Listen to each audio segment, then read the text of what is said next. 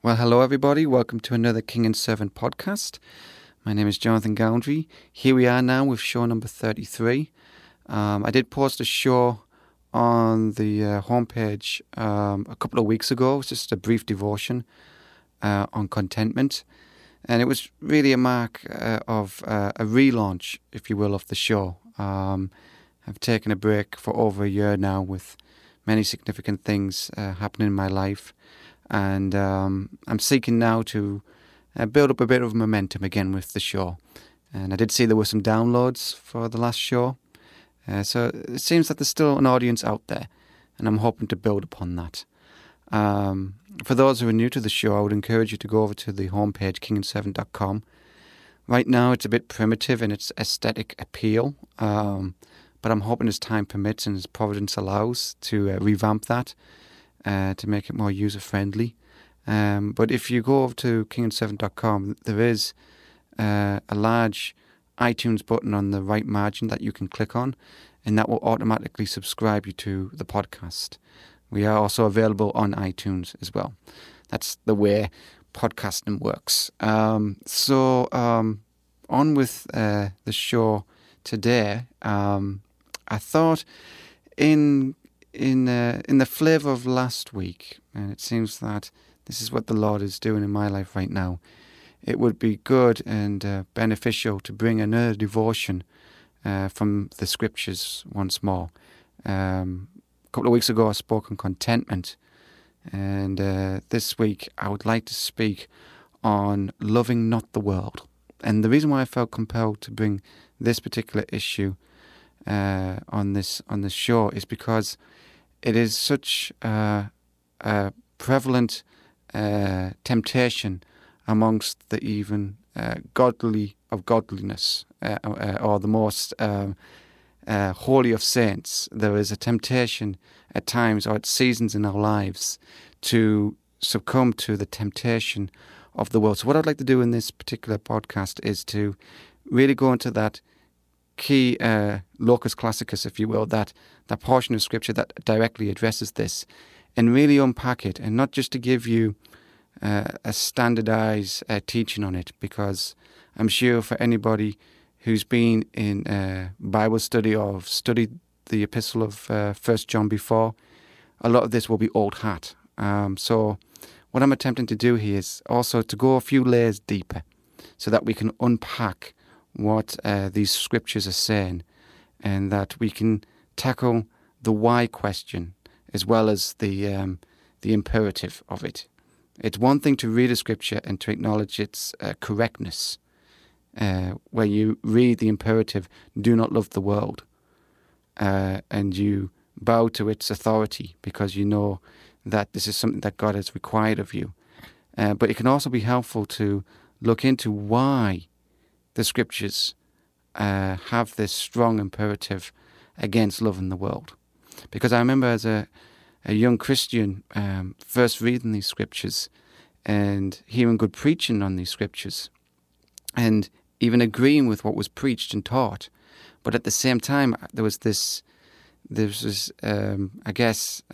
nagging question of, why is God so restrictive in this area? Because there are things in the world that sparkle, that glitter, that can bring pleasure, that can preoccupy your time. Maybe it's a hobby, maybe it's a particular social circle that you like to hang in.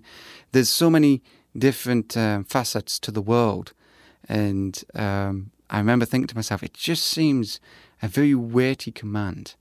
And it seemed to be facing me each day, because there was always something that I could identify in my life as worldly. So why does the Bible speak in these terms? Why does it carry this level of gravitas, if you will, or this level of gravity when it comes to loving the world? Well, if we go to the Scriptures first, I believe that would be the best place to start, of course. And then we can, as I say, unpack some of these verses and really get a spiritual insight to why it's so important and why God in His love and His kindness and His grace has given us this instruction. It's not to be an unnecessary restriction upon us. It's not to be a dead weight upon us, but rather it's to liberate us and to rescue us from serving self. So let's look at the scriptures together here in 1 John. Begin at chapter 2, verse 15. We read the following: "Do not love the world or the things in the world. If anyone loves the world, the love of the Father is not in him. For all that is in the world, the desires of the flesh, and the desires of the eyes, and the pride in possessions," or some translations put it, "in the pride of life, is not from the Father, but is from the world. And the world is passing away along with its desires. But whoever does the will of God abides forever." So here we have the epistle of 1 John. He writes in very simplistic black and white terms. For those who are Greek students, it's one of the easiest epistles to read in the original Greek. Now, I don't know nearly as much Greek as I should, but I remember when I first attempted to learn Greek, I used to really like reading 1 John because there was a certain simplicity to the language and to the words that were used in his writings. It wasn't like reading Luke, where I felt completely lost. So that comes across in his in these exhortations. It's incredibly helpful to have an author such as John write in such a black and white way, whereby you can have these profound truths brought to the language of the pew, if you will. So here it's no exception. We find this very clear didactic passage and this very clear biblical exhortation to not love the world. But what do we mean by the world when we speak of the world in this manner? Because actually the word cosmos for the word translated world is used, I think, up to 7 different ways in the writing of John alone. So you can't just take one simple definition of the word world and apply it to every verse. For example, it says in John 3:16, "For God so loved the world, that he gave his only begotten Son, that whoever should believe in him should not perish, but have everlasting life." And in 1 John 5, I believe verse 18 and 19, it says, "We know that we are of God, and the whole world lies under the power of the evil one." See, the whole world there in 1 John 5:19 is speaking of the unbelieving world, where in John 3:16 it's speaking of the believing world. So you can't have these crass definitions that you use as a broad brush to interpret Scripture. You have to allow the immediate context and the overarching context of any given book or epistle define the words within their original context and meaning. So when we go back to 1 John chapter 2 and we read those words, "Do not love the world," we get a very helpful definition of what John is referring to here. We don't have to spend time looking through a lexicon, because the very text itself expounds upon what John means by this word in this context. Because from verse 16 of 1 John 2 we read, "For all that is in the world," so we're going to find out what he means by the world, "the desires of the flesh, the desires of the eyes, and the pride in possessions," or the pride of life, "is not from the Father, but is from the world." So it's not exhaustively what he means by the world, but it is in principle what he means by the world in this particular passage. And what does he mean by love? It means to be totally given over to something. Because in the writings of John, he talks about how men love the darkness. And that word is agape, it means to be totally given over to. And when it speaks of our love for Christ, it speaks of us totally trusting him and giving ourselves entirely over to him for our salvation. So when it says love not the world, it says do not be aligned with the things of the world. Do not sign your allegiance and stand under the flag of the world system that's under the very judgment and condemnation of God. And that's what John is getting at here. Because there's other senses in which the world can be used in a very wholesome sense. For example, it's not the same Greek word, but when Paul is writing in Corinthians about matters pertaining to food offered to idols, he there exhorts the believer to partake of food if it is sanctified through prayer. And it says there, quoting Psalms 24, that the food that we partake of, if we know it hasn't been offered to an idol, is to be enjoyed, and that the earth and the fullness thereof belongs to the Lord, and He gives us all things richly to enjoy.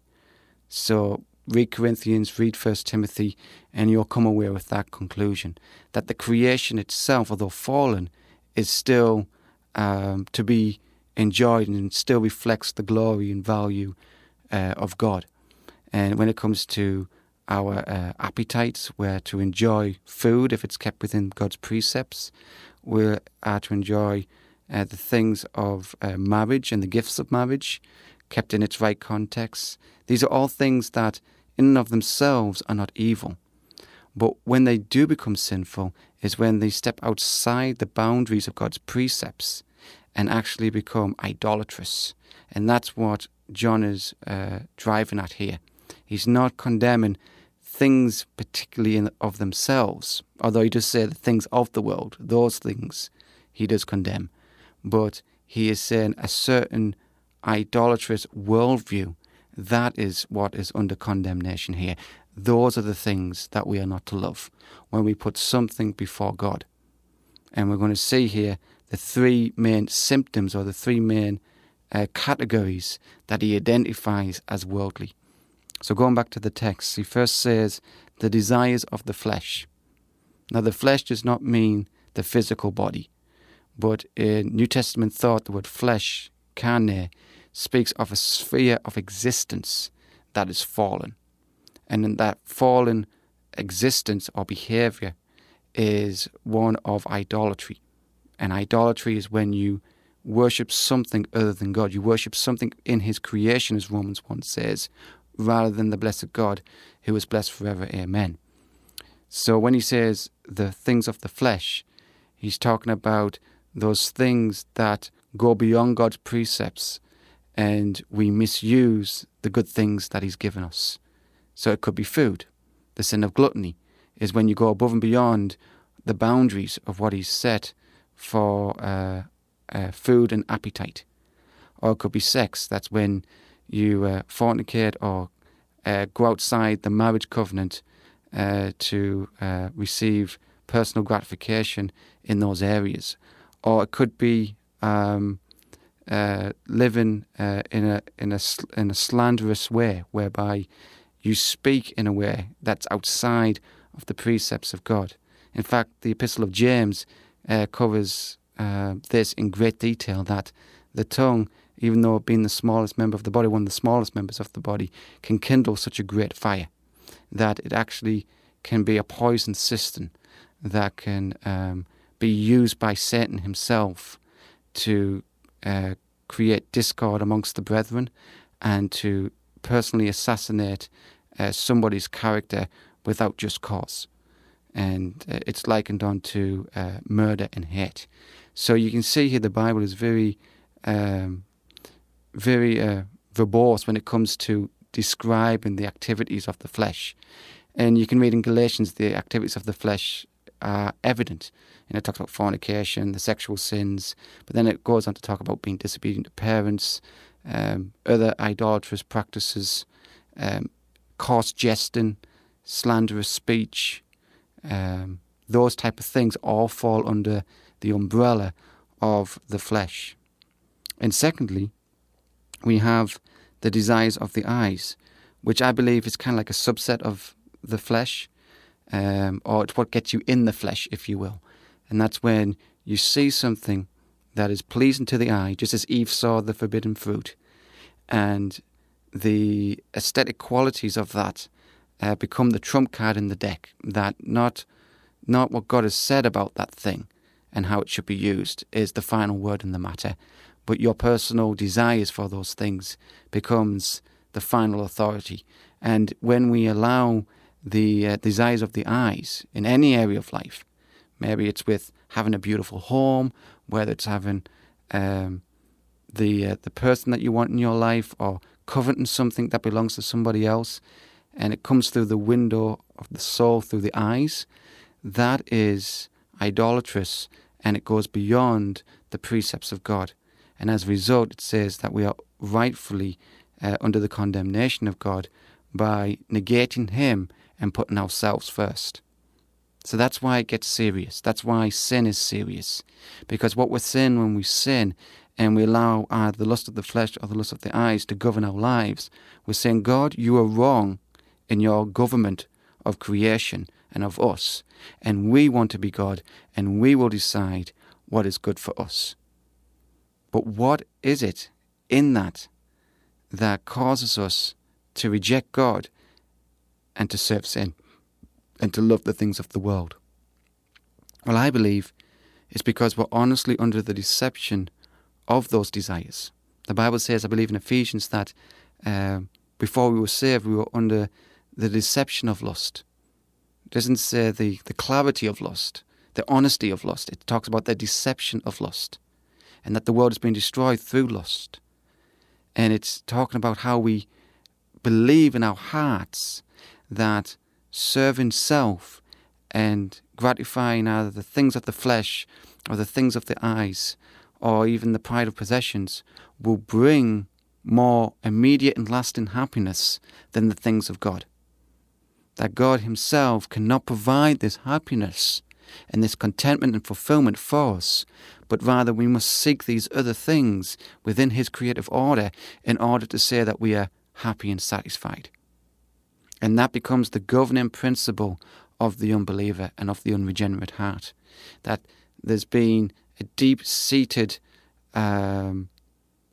calculation or even a subconscious acceptance of the false premise that we can have happiness and fulfillment outside of putting God first and putting ourselves first and going after the things of the flesh and of the eyes and of the pride of life. And the pride of life, finally, is really the capstone of the world system.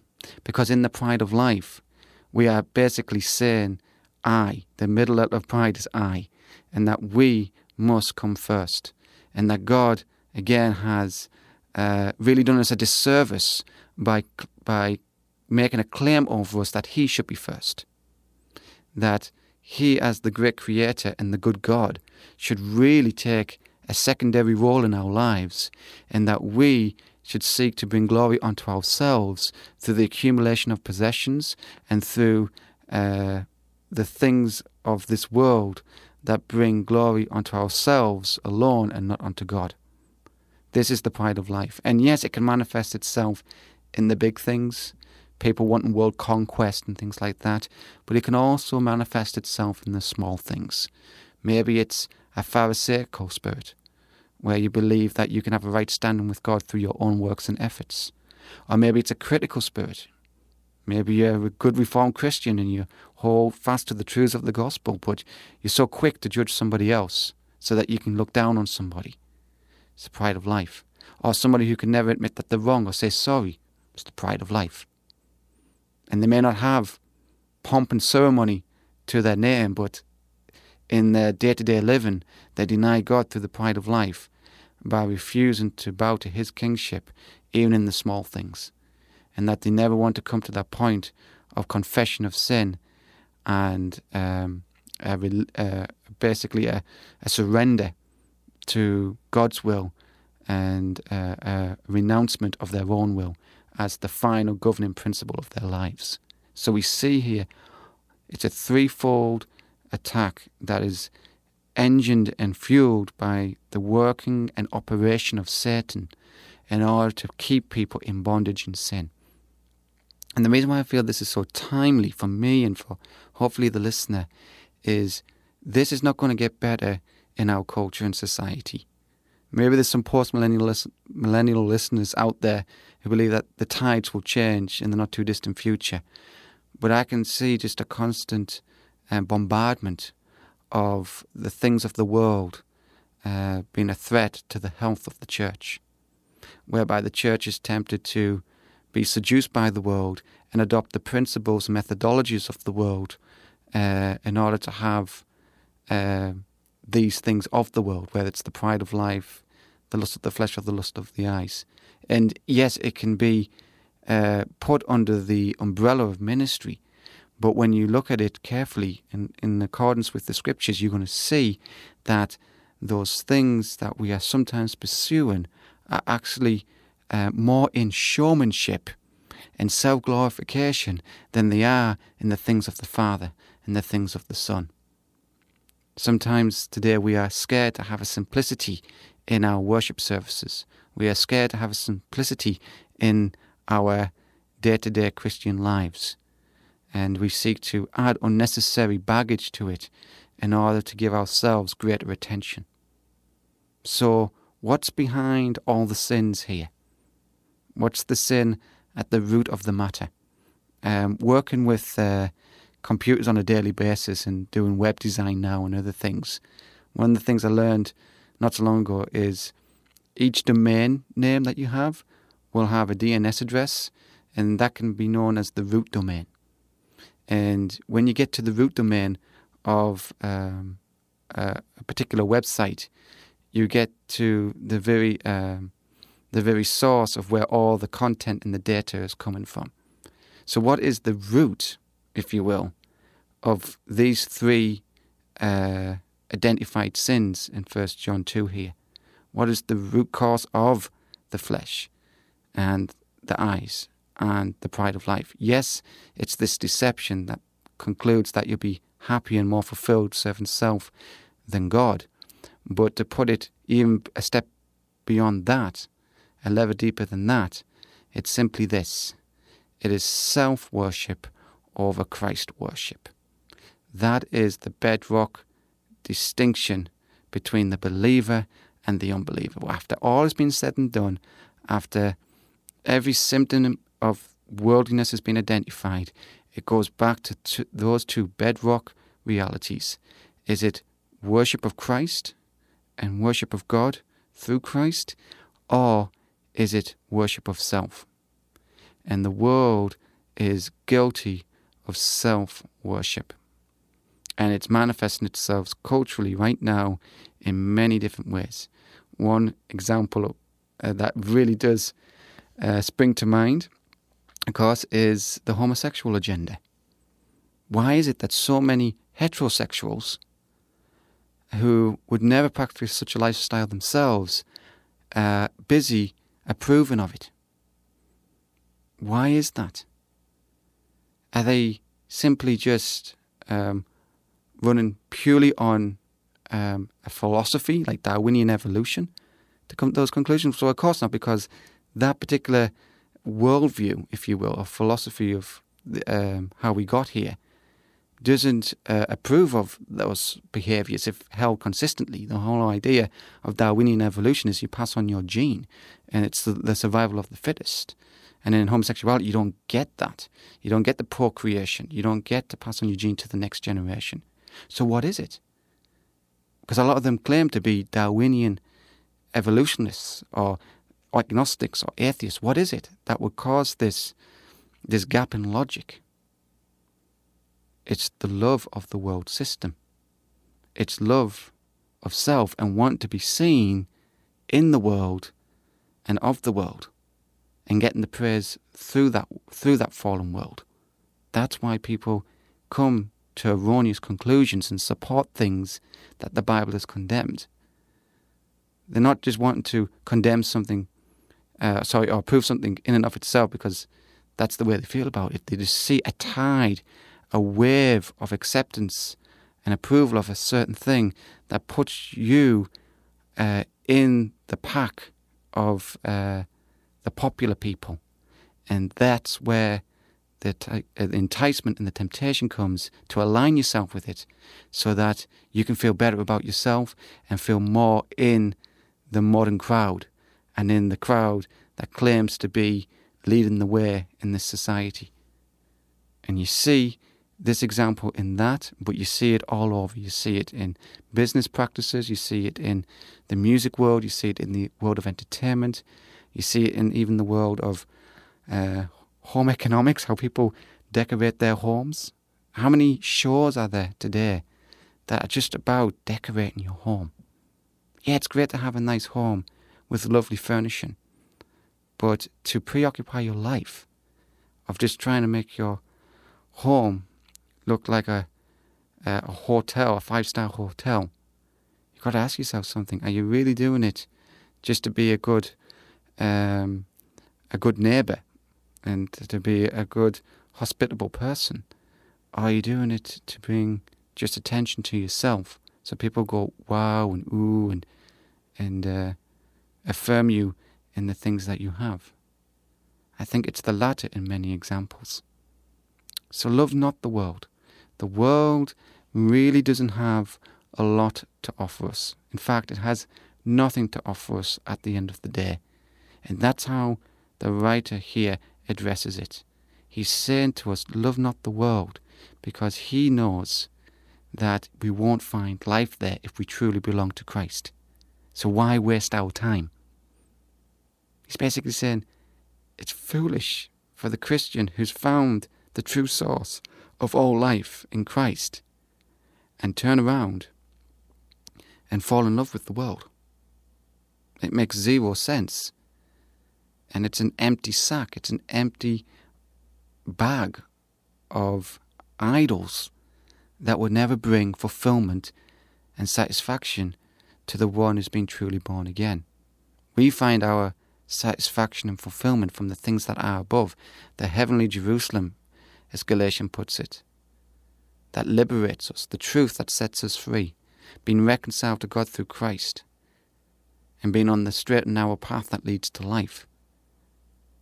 That doesn't include these three things and all of its symptoms. So yes, you can have a nice home. You can enjoy the things of this creation, although fallen. It's still good when it's dedicated back to God. But don't allow the things of this world to prioritize your life to the negation of what God has told us to do. Because we're called to love Him and love our neighbour, and not to be preoccupied with ourselves and putting ourselves first and enjoying the world system that's under the very condemnation of God. And I think I'll finish with this Puritan quote. I think it was Watson who said it. He said, the world will condemn the Christian so that the Christian is not condemned with the world. So you feel out in the cold a bit right now with the people of the world. They kind of look at you and don't hold you in high esteem. They don't see you as a valuable contributor to society. They don't see you as somebody worth voting for, supporting, whatever it may be. Don't get too disheartened. In fact, don't get disheartened at all. If you belong to Christ, you're in God's eternal kingdom that will never pass away. And according to the scriptures here, all the desires of the world will finally pass away. It doesn't matter how lofty somebody can reach, how many things they can achieve. If it's not in Christ, it's all going to burn. It's all going to be dissolved and dissipated in a matter of moments on the final day of judgment. It doesn't matter how successful somebody is, how long somebody lives. If it's not in Christ, the Bible says it's still in the fallen world system and will not survive the fire. And I don't know about you, but I'd rather be condemned by the world than God. And I want my works and my life to survive the fire of the final day, so that I can have as much happiness as possible in the next life, as well as this one. So I hope you enjoyed this brief devotion. I'll continue to bring them as time and God's providence allows. But I pray in the meantime that the Lord will continue to bless the study of His Word. God bless you all, and I'll see you next time.